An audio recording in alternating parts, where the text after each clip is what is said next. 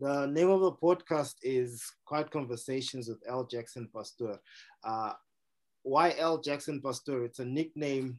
So Pasteur is a term for pastor in Afrikaans, one of our languages in South Africa. So you say pasteur, it's pronounced as pasteur, but it's a bit similar to French. Some of the words are a bit similar to French. Mm. And yeah, so it's L. Jackson Pasteur. My full name is it's Elvis Mliswa, but the Jackson part is because I used to do Michael Jackson impersonation. So my friends started calling me L. Jackson Pasteur, you know. And Awesome. yeah, and welcome to Sonya. I need to make sure that I pronounce this proper. Eh? Welcome to Sonya Prasad. Am I correct? Perfect. Okay. Perfect. Yeah. Perfection. Yeah. So Sonya Prasad is according to her profile here, she's a reformed fashionista. I'd like to know what that is. That's one. She's a storyteller, which is a good thing. Human. She's a human. Obviously, she's human.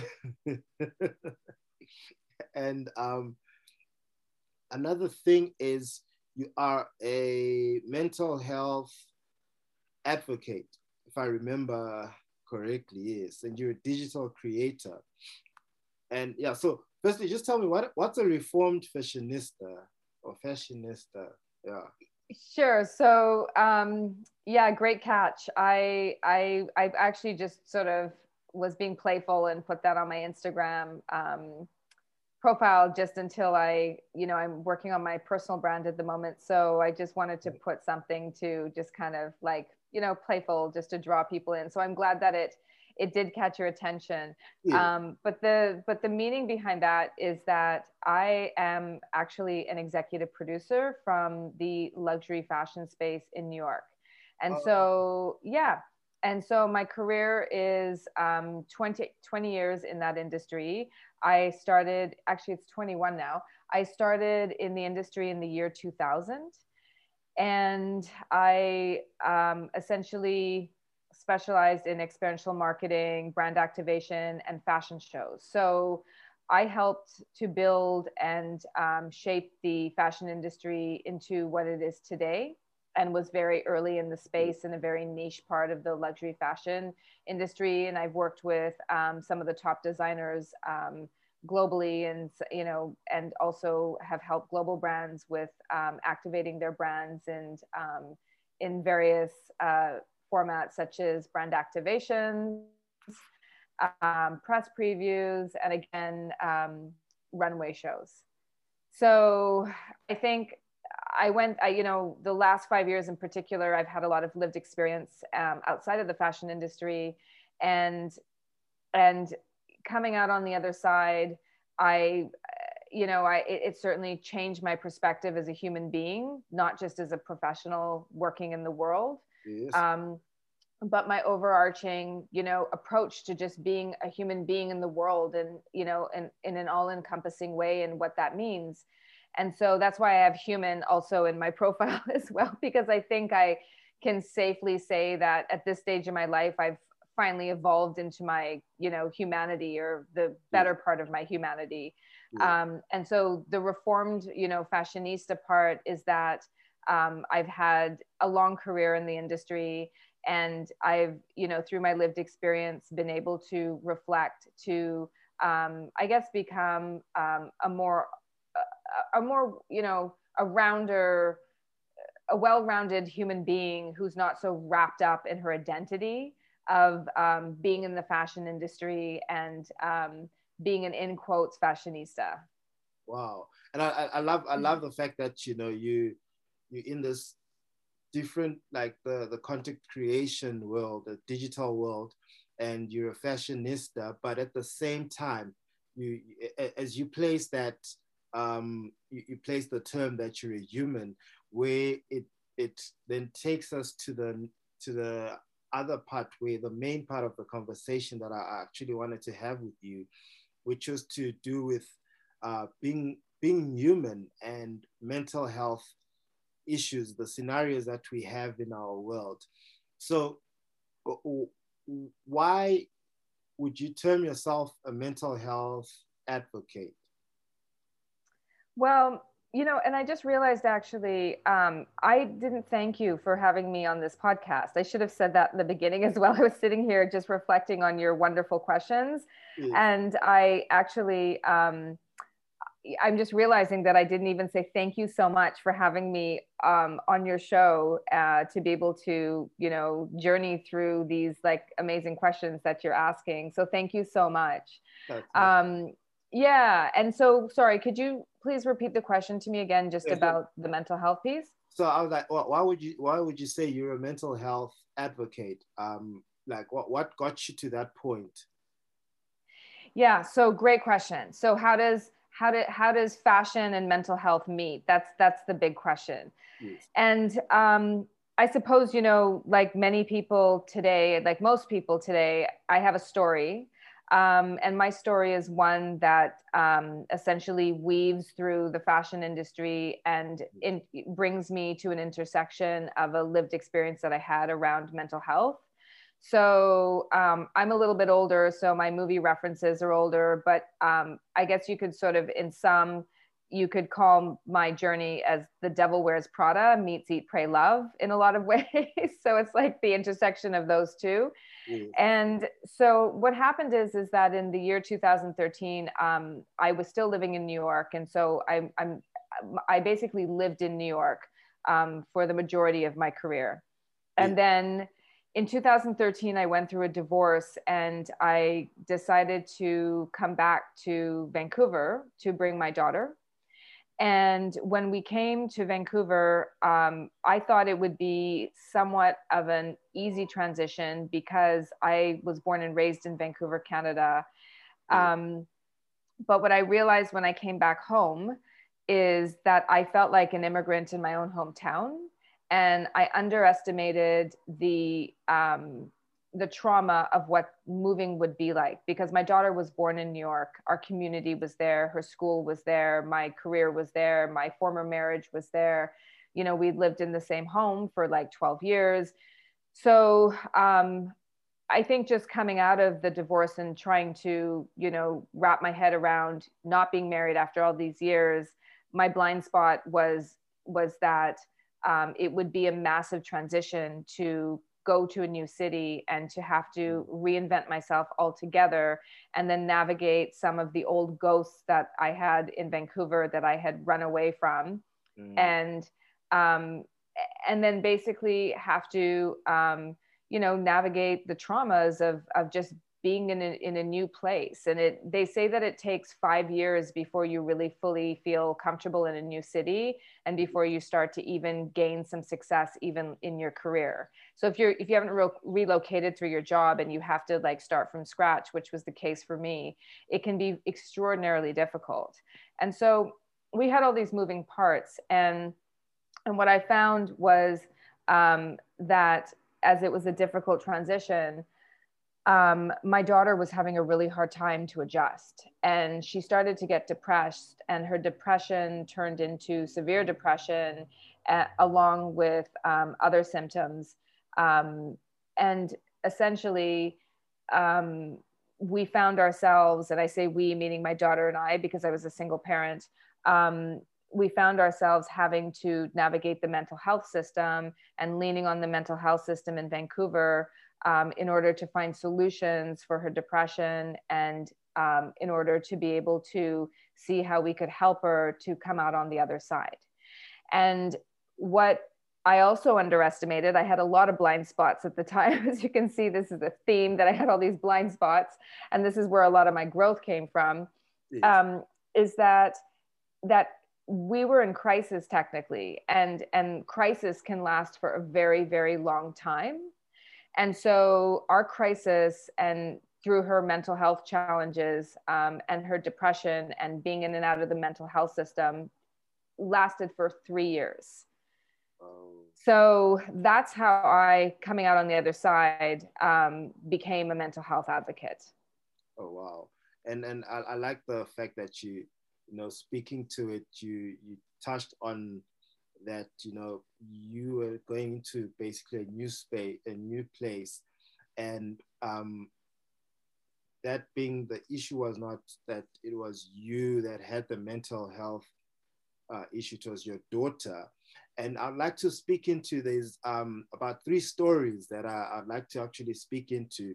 The first one, it's something that happened here in South Africa at some point. It was actually about a week ago. One of our a famous artist here, a famous musician, you know, his fiance was basically, because mental health in an African context is it's a foreign thing. It's either it's a foreign thing or it's a taboo, or they normally would term it you are bewitched. So it's a lot of the African families, the older folk, and some of the younger folk don't want to accept that there is that issue of mental health. And so what happened is this artist's fiance, who allegedly had mental health issues, jumped off a building and she committed suicide. But the thing is, when I was watching the funeral online, of the father's remarks were that it was not a mental health issue, and blamed it on alcohol and drug abuse, which is fair enough. It can happen. But at that point, it was more of us shying away from mental health. And it's a big issue. Now, how do we speak into that, especially looking at that you found that your own daughter had a mental health issue and you tried to fix that? How then can we approach that, especially with something that's new for us in our country? Yeah. Yeah. That's such a fantastic question. It's such a fantastic question. And I think it's the appropriate question to ask in mental health. And it's the question that should be asked. Yes. And so I want to thank you for asking it and framing it in that way. So there's a couple of things there. There's a lot of moving parts in your question. And it's, let me see if I can try to weave through it, because why I love your question is it helps to take out the moving parts. And then by being able to sort of look at each piece, then we can get a good snapshot of what mental health really is and then how we can approach it. And so when I first, heard about this concept of depression and then mental health, it was all very new to me. And I think one of the things you touched on about, the stigma in Africa around mental health or the taboo even, of mental health. So I can relate to that as someone who is South Asian. I'm South Asian Indian, but I'm originally from the Fiji Islands. So we have 4 generations removed from India, because my family or my ancestors went from India to the Fiji Islands to do the work of the British. And then essentially from there, my parents immigrated from Fiji to Canada, and I was the firstborn or the first generation Canadian. And so mental health was not something that was ever discussed in my family.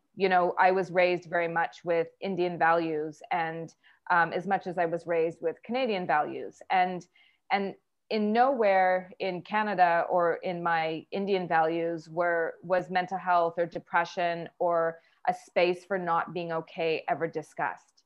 And so I'm older, I'm Generation X. And so we were very much raised with this understanding of that you should be seen, but you shouldn't be heard. And that if you have problems, then you deal with it. And then when there's problems in the family, that's dealt with in the family. Yes. And you do not take your issues in your family outside, and you do not show them to people outside. And I think a lot of communities of color or, communities that fall outside of the West, especially, yes, they very much can relate to this paradigm, a family, and that weakness and sickness or illness, especially when it comes to mental health challenges like depression or schizophrenia or bipolar, or anxiety, etc., they're seen very much as something the family did wrong. You know, they're seen very much as something that that that where parents, I think, especially, and I can relate now because I'm a parent, I think where older generations are very much, they don't have the toolbox, or they don't have the language, or they don't have the education, and they don't have the understanding of what mental health is. And so because they don't have that education of what it is, and then they don't have the language of what it is, and then they don't have any way of being able to talk about it. And so what I think that's what contributes in great part to stigma. And so oftentimes members of families who do have mental health challenges and who are seen as, in quotes, different, are often, you know, told to just deal with it, or told to not show it to other people, are not given a voice, are not seen, are not heard, are not validated by the family and by the community. And so what happens is that they just end up taking their mental health issues and pushing it down. And they push it down further and further and further. And they do everything they can to function and to not show it. And what happens is that just makes things worse, until eventually a crisis happens, and then the family has to deal with it. So oftentimes when crisis shows up, families do what they can to contain it. They do what they can to hopefully not bring outsiders into it, to try to deal with it behind closed doors. And then they hope and they pray that everything's going to go away. But the thing with mental health challenges and issues is that they are typically lifelong things that we have to deal with, in the same way that we might have heart issues, or in the same way we might have kidney issues, or the same way you might have high blood pressure, or in the same way that you might have arthritis that develops, or in the same way that you might have diabetes, for example. These are issues that you have to manage your entire life. And that you have to create, you know, a support system around, meaning you have to change your diet, meaning you have to create you should take care of yourself, meaning, you know, sometimes you have to get more exercise, meaning you have to have regular, you know, visits to your doctor, or you have to get regular blood tests, or, you know, you have to create a community around yourself as well. You wouldn't hide your diabetes from your family. You wouldn't hide your heart issues from your family. And oftentimes the paradox is that in families, people often talk a lot about their diabetes, or they talk a lot about their heart issues, or they talk about their high blood pressure, and they talk about their arthritis. But when it comes to mental health, we just don't talk about it. And so, you know, mental health issues and challenges are, they are a mental, physical, and psychospiritual issue, just like any other physical issue that exists in the body, and it should be treated in the same way. So when I first embarked upon my journey with my daughter with mental health, these were some of the things that I had to confront as to, you know, why we don't talk about mental health, why I felt so unequipped, why I felt like as a parent, you know, much like probably my own parents, I didn't have a way to talk about it. I didn't have a language. I didn't have the education. I just didn't know how to approach it. And it was extremely difficult. Okay. And do you think at the same time as a parent as well, when you try to speak, or even just as a friend, as someone who would like to maybe help that person who's going through depression or bipolar, and as you speak to them, why is it that a lot of people that are going through depression tend to not want to be helped in that situation? Yeah, it's a good question. So I think, so what I learned when I, you know, and piggybacking off of your last question as well, is when I went into started having to, like when I said I was in the mental health system, what that means is that in Canada, we have a system set up, and, you know, my daughter was considered a youth at the time, meaning she's under the age of 25. And in the mental health system here, if you're above 25, then you're considered an adult. Yes.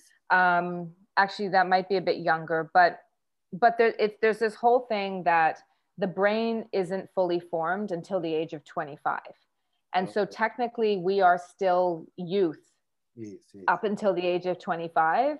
And even though society tells us we're adults at 18 and 19, we're actually not on a mental level.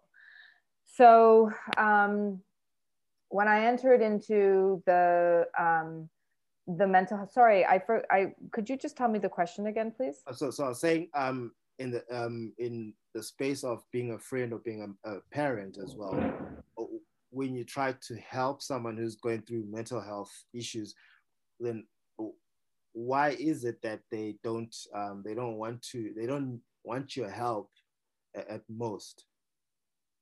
So yeah, so when I went into the so when we went into the mental health system, meaning that the way it's set up here, that you get attached to a clinician, so to a counselor, and then you have to basically like talk to the counselor, and the counselor has to help you to understand. There were a lot of things that weren't explained to me when I went in, and this is one of the reasons that I'm so passionate about being like a mental health advocate, and especially explaining to parents. Yes.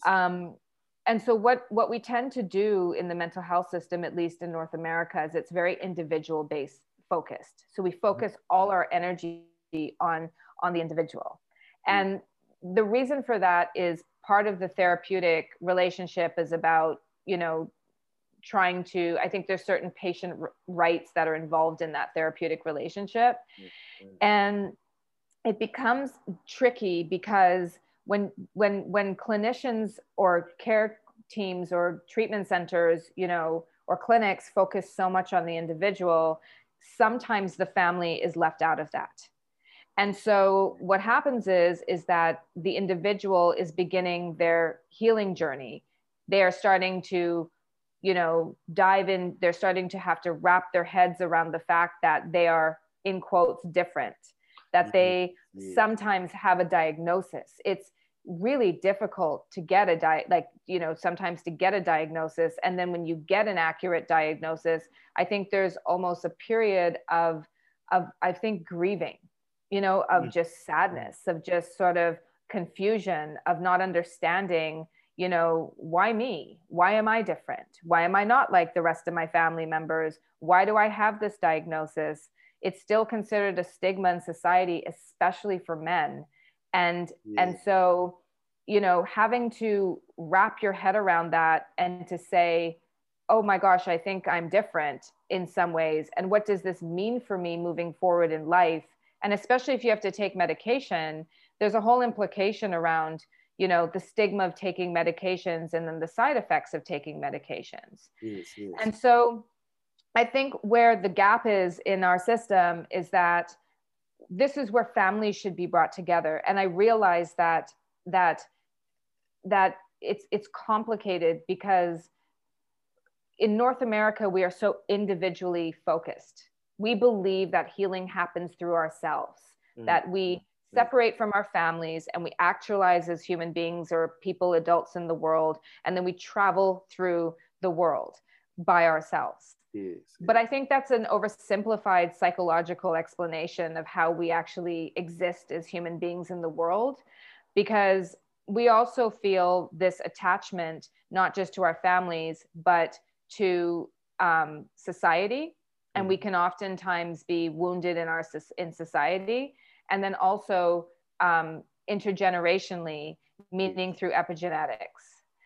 And so what that all means is that when the individual realizes that they have mental health challenges and they begin their healing journey and they start to do like treatment, or they go on medication, or they go into therapy modalities, there's lots of different ways and angles that they have to be able to dive into themselves to start unpacking what's typically at the root of a lot of our mental health challenges, which is trauma.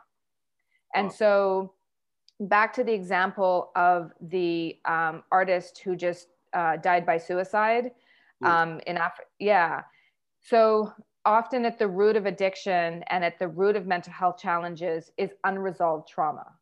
And so when individuals have to deal with trauma, we've been told in society today that mental health is all about the brain. And so we say that trauma sits in the brain. We can heal ourselves through the brain. We can think ourselves if we change our mindset. But that's not the case. Trauma sits in our bodies.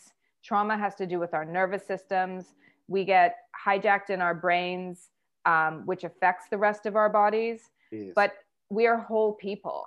And so in addition to having to heal ourselves on a physical level, we also have to go back into our traumas and look at how we felt, you know, traumatized in our families, traumatized in society. And then we have intergenerational trauma, which literally sits in our DNA and sits in our cells and has been carried on generation after generation after generation. And so oftentimes, you know, I think the individual feels really lonely and lost in that process, because I've explained like a little bit of the gaps that are not typically explained in mental health. And so when the individual is in that and they're trying to navigate all of these pieces, I think, to answer your question, the response is often to shut down and to go into themselves and to say, I'm going to deal with this in the best way that I can. But the challenging part of that is that oftentimes with depression, for example, it does hijack the brain. It does create this neuroplasticity effect in the brain where it like starts creating grooves in the neurotransmitters. And if those grooves aren't shut down, then it causes more depression. And so individuals can get stuck in this cycle of feeling, you know, shame, and then feeling more depressed, and then feeling more shame and unhelpful thoughts, and then feeling more depressed or feeling more challenged, and then more isolated. And it goes from there. And that's how they push people back. So that's why they push people back. But to answer the second part of your question is, what do we do? Yes. That's challenging. It's the biggest challenge for me. And I'm always like, because I do have friends as well. I do have some kids that, because I work in youth ministry, and I do have a lot of kids that I speak to, that I try to, and friends that I speak to. And when I try to help them out, they kind of shut themselves down. And I think, so where do we go? Because to some certain extent, if it wasn't for how I was brought up, I would look at it as though, as, you know, this person needs my help but doesn't want me to help them. Then, you know what, they're being selfish. And you know, in some scenarios it feels as though they're being selfish. But now, how to speak to them is the biggest question. And then just to maybe try and get another look into this whole issue, how then do we speak to the older generation about depression? How do we introduce this, especially if we're looking at it from an African point of view, or from an Indian point of view, an Asian point of view? How do we then introduce this concept of depression, although it's not a concept, but like, just in lack of a better word, this concept of depression? Yeah, it's such a good question. And I don't know if I have all the answers, but what I can say is that, you know, there's a buzzword in the North American mental health system, and it's called collaboration, collaborative. You know, we take a collaborative approach, which means that we like to bring the family in. But in my experience, that is seldom the case. I don't think that the family is included in a lot of treatment in mental health. I think what we do in our system is we take people out of crisis and we stabilize them, and then we help them to function on some level. We set things up for them to function, and then they go back in society. Right. And then the family is like, okay, well, how do we deal with this? Because when people go into treatment, or when people get help, or even in the therapeutic relationship with clinicians, it's private, it's a bubble. Yes. But, you know, the disconnect is like, how do we take people out of bubbles and then integrate them back into society where everybody can support it and everybody can have the language and where everybody can have the understanding and everybody can be on board with how to support people.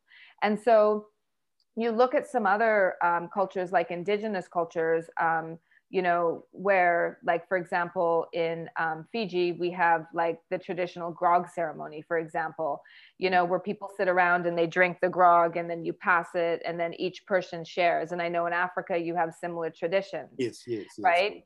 So I always think of that because it's really about how do we sit down with each other and much like Clubhouse even, right, where we go into these conversations and we have these like curated conversations where we met and you know, in theory, if everybody's not jumping on top of each other, but where everybody gets their turn to speak, right, and where we listen to understand people instead of like listening to react to people. Because oftentimes when we have a member of the family or a spouse or you know, someone close to us, a loved one who has mental health issues and challenges or an addiction, we tend to internalize that as something we did wrong, or it's a reflection of us.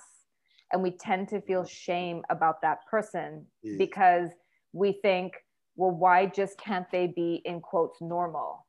Or if we have other siblings that have done really well in society and one sibling is not doing well, then there's often this competition of like, well, why can two people grow up in the same family and one can do better and one doesn't, right? There's the issue of that. Yes. And so it always points back to this place of like, how do we get people talking?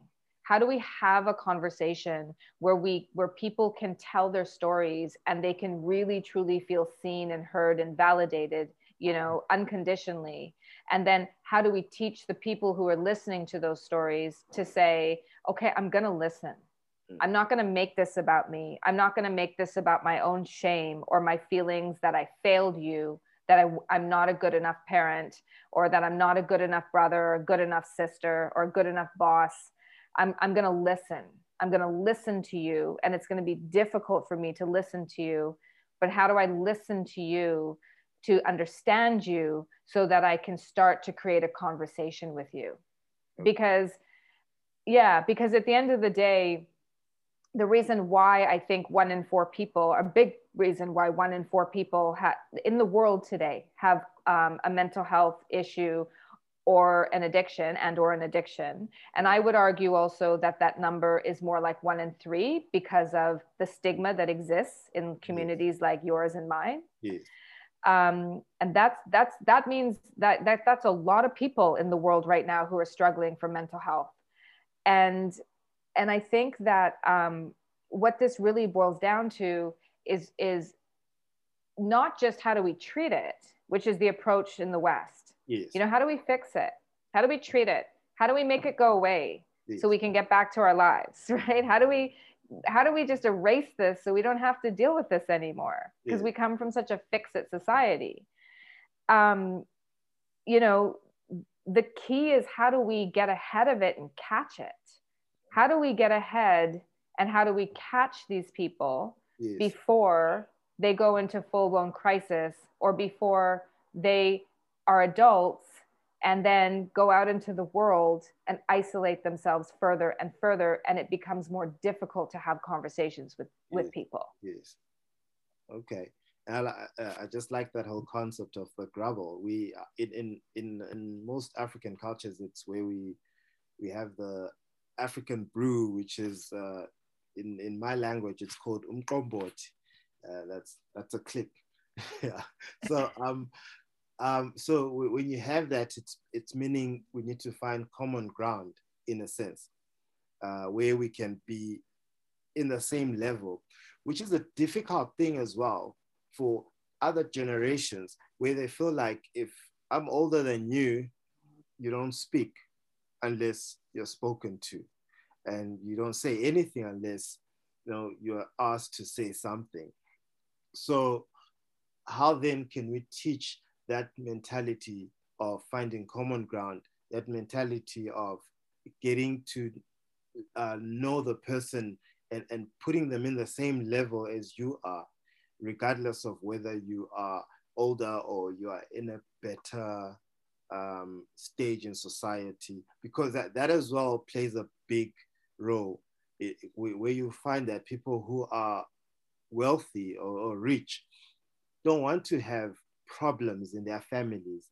They feel like family needs to be perfect, and because we at this point where we have so much money, we need to look like a perfect type of a family. Or if even in the Christian community, we have that problem of I'm a Christian and I cannot be seen as someone who's going through all these struggles. They need to just see me as a perfect type of a person. So how then can we maybe teach the ideas of finding common ground so that we can speak into this, so that we can capture the mental health issue? Yeah, again, such a fantastic question. And that's it. I mean, you know, what comes to mind for me when I went through my own journey is, you know, my daughter did have suicidal ideation, which means that she did have a couple of suicide attempts. And, you know, for me, that was my wake up. You know, that was my wake up to say, this isn't going to go away. Like this is something that I am going to have to spend time and resources on. And this is something that I'm going to have to change my mentality around. And this, you know, that's again, back to me saying that I'm a reformed fashionista. I came from that culture in the fashion industry of hierarchy. I came from that industry of working from the bottom, you know, as an intern, and working my way all the way up to become an executive producer. And I came from that tradition of, you know, you work hard to where you get to, and then when you achieve that status, and that's really what it is. It's, you know, perceived status. And so when you achieve that status, you maintain that status, and the people under you, well, they should respect you. Yeah. And then, of course, coming from the South Asian culture, you know, as an Indian background, it's the same thing. You don't speak back to your parents, you know, you just don't. But I think, you know, my daughter is 20 now, and my daughter has taught me a lot about this, you know, through her journey and through me being a part of that journey, and me having to, you know, really deconstruct who I am, around that thinking. You know, I had mentioned earlier that tightly wound identity that I had, that, you know, deep like attachment to my identity as a producer. You know, when your children are sick, that changes everything. It just you know, when someone you love is sick and not doing okay, it's a real moment that transforms you, because you have to make some decisions. If you stay the same and do things the same, then nothing will change. And that, I think, is a universal principle, that the way we make changes is we have to make those changes in ourselves first to see the changes around other people. And even, you know, for people who are listening in a business context, if you think about it, if you keep having the same conversation, you engage in a power struggle. But the way you can change the conversation and create better negotiations in businesses is, well, you know, offer a different perspective, offer a different solution, allow that person to come into a different negotiation. And a good negotiator will know that, you know, how to change the conversation all the time. So it's the same thing with our families and with our loved ones. And I think that there's going to have to be a realization, especially in the battle with mental health, that lives are at stake. Yes. That people do die by suicide. They do make suicide attempts. They do. You know, depression has such huge, massive implications on the body physiologically. Like, it's not just a mental issue with unhelpful thoughts. It's actually pouring, like anxiety and depression is pouring cortisol and stress hormones and other chemicals into the body every single moment when depression isn't stabilized. And that causes a slew of physical issues in the body. And, you know, if like, in addition to being like mentally, having mental health challenges like depression or anxiety, you're developing other physical problems as well. And so you're setting yourself up for other diseases in life when mental health challenges go unstabilized, you know, and unmanaged. Mm.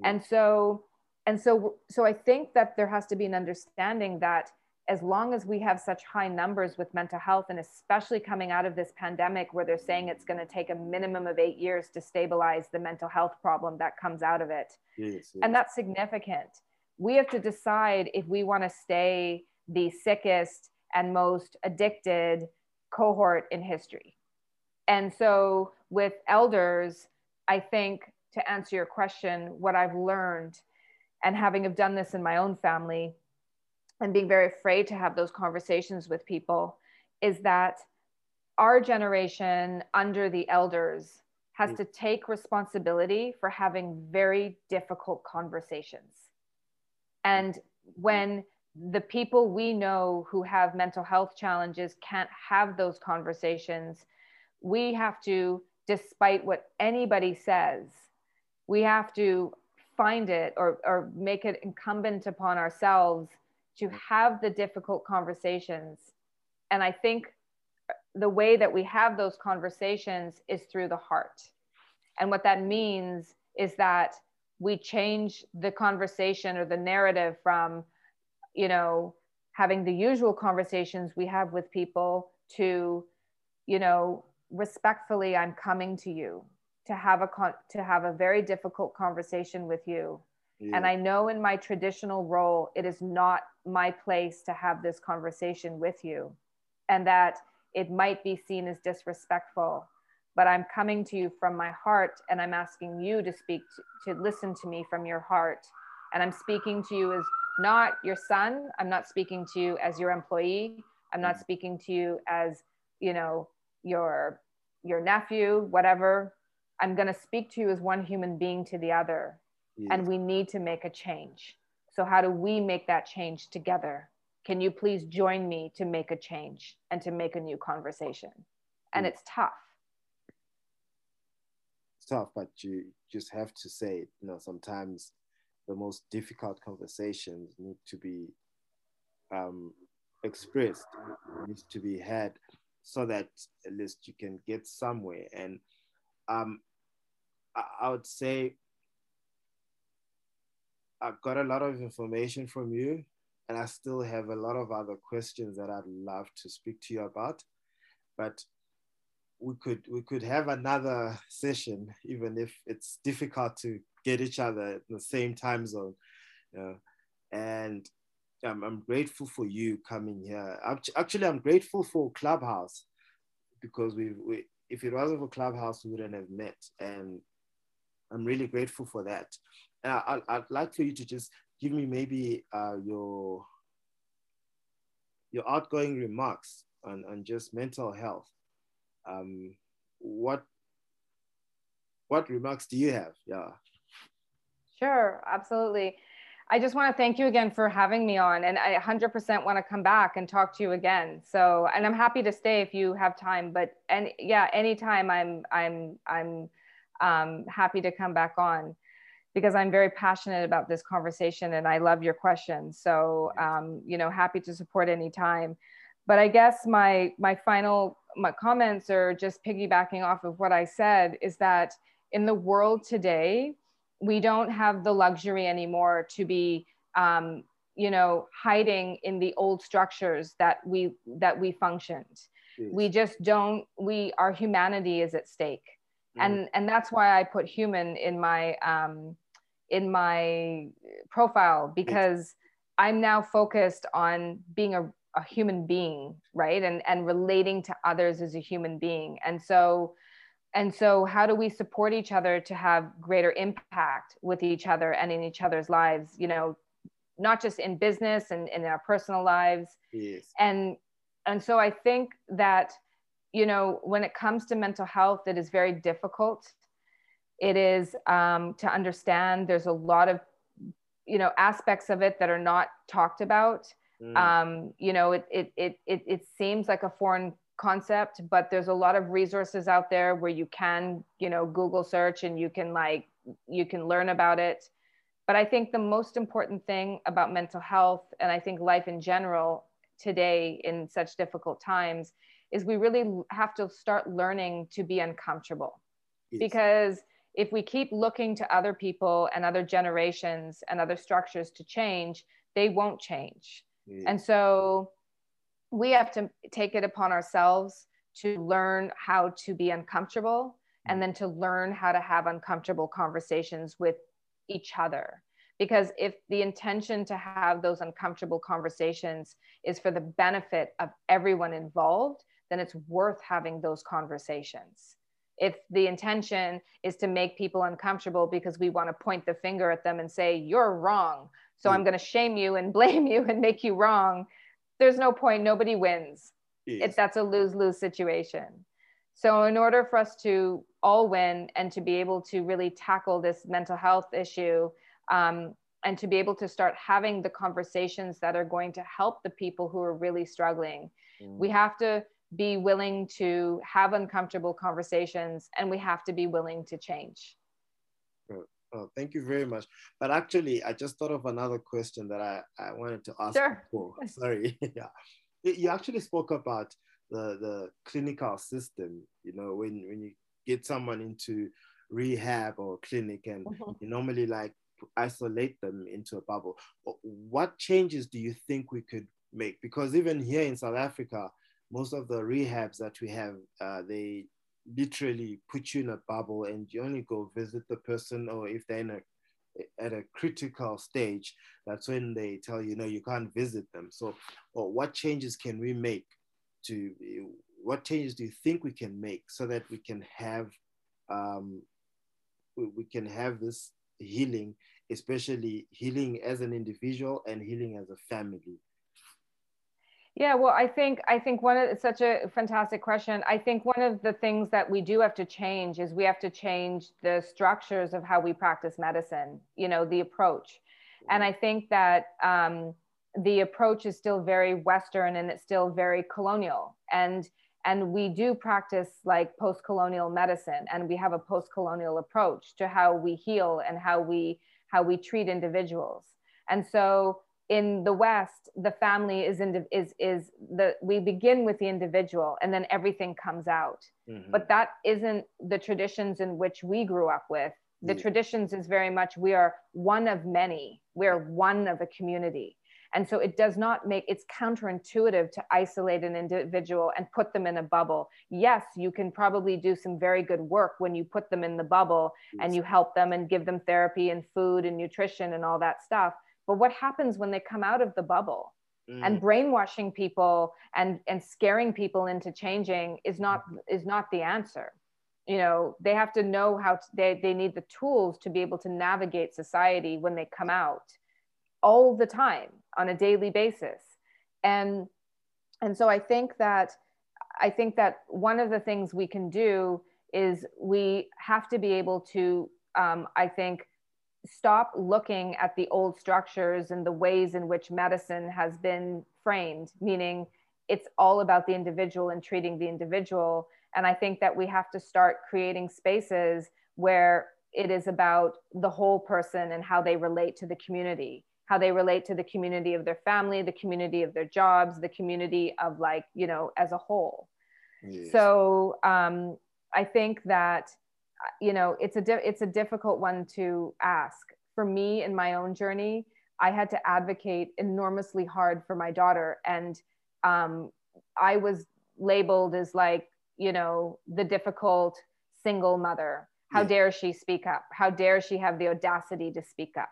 Yes, and they didn't like it, but I don't care, because my approach was, you know, the right approach, because I am a part of my daughter's family and she is a part of me. And we had to relearn our relationship to each other and create a healthier relationship to each other, which came in time. But by staying attached to my daughter, I was able to create a support and a community for her. And so, you know, I wish I had a better answer for you in how, because what you said is so right. All you can do is go visit the person.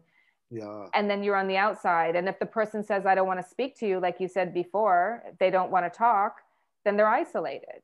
Yes. And they're at the mercy of the system. Yes. So, you know, I think what we can do is I think communities have to come together and they have to form places, you know, they have to start changing culture in small communities to be able to bring that to the medical system to say, you're not just treating one person, you're treating our community. Yes. So I think that's the answer. yes. So basically, we're going back to the system, or to the saying, a village raises a child. You know, where as a group of people in a village, we all, if we have one child that's a problem, we all come together to help that child, and it becomes a stronger and better village.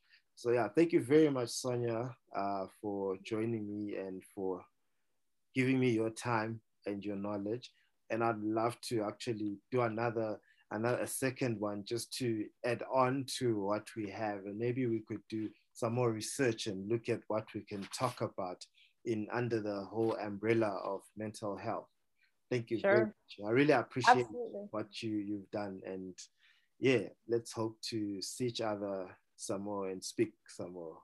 Absolutely. It's my absolute pleasure. And thank you so much for having me on. And I look forward to coming back. So I will hold you to that, to please, let's keep talking, let's keep the conversation going because it's an important one. So I appreciate you facilitating it and for caring and for asking such insightful and thoughtful and powerful questions. Thank you. Thank you very much, Sonia. And Okay. to our listeners, thank you very much. And yeah, be blessed and goodbye.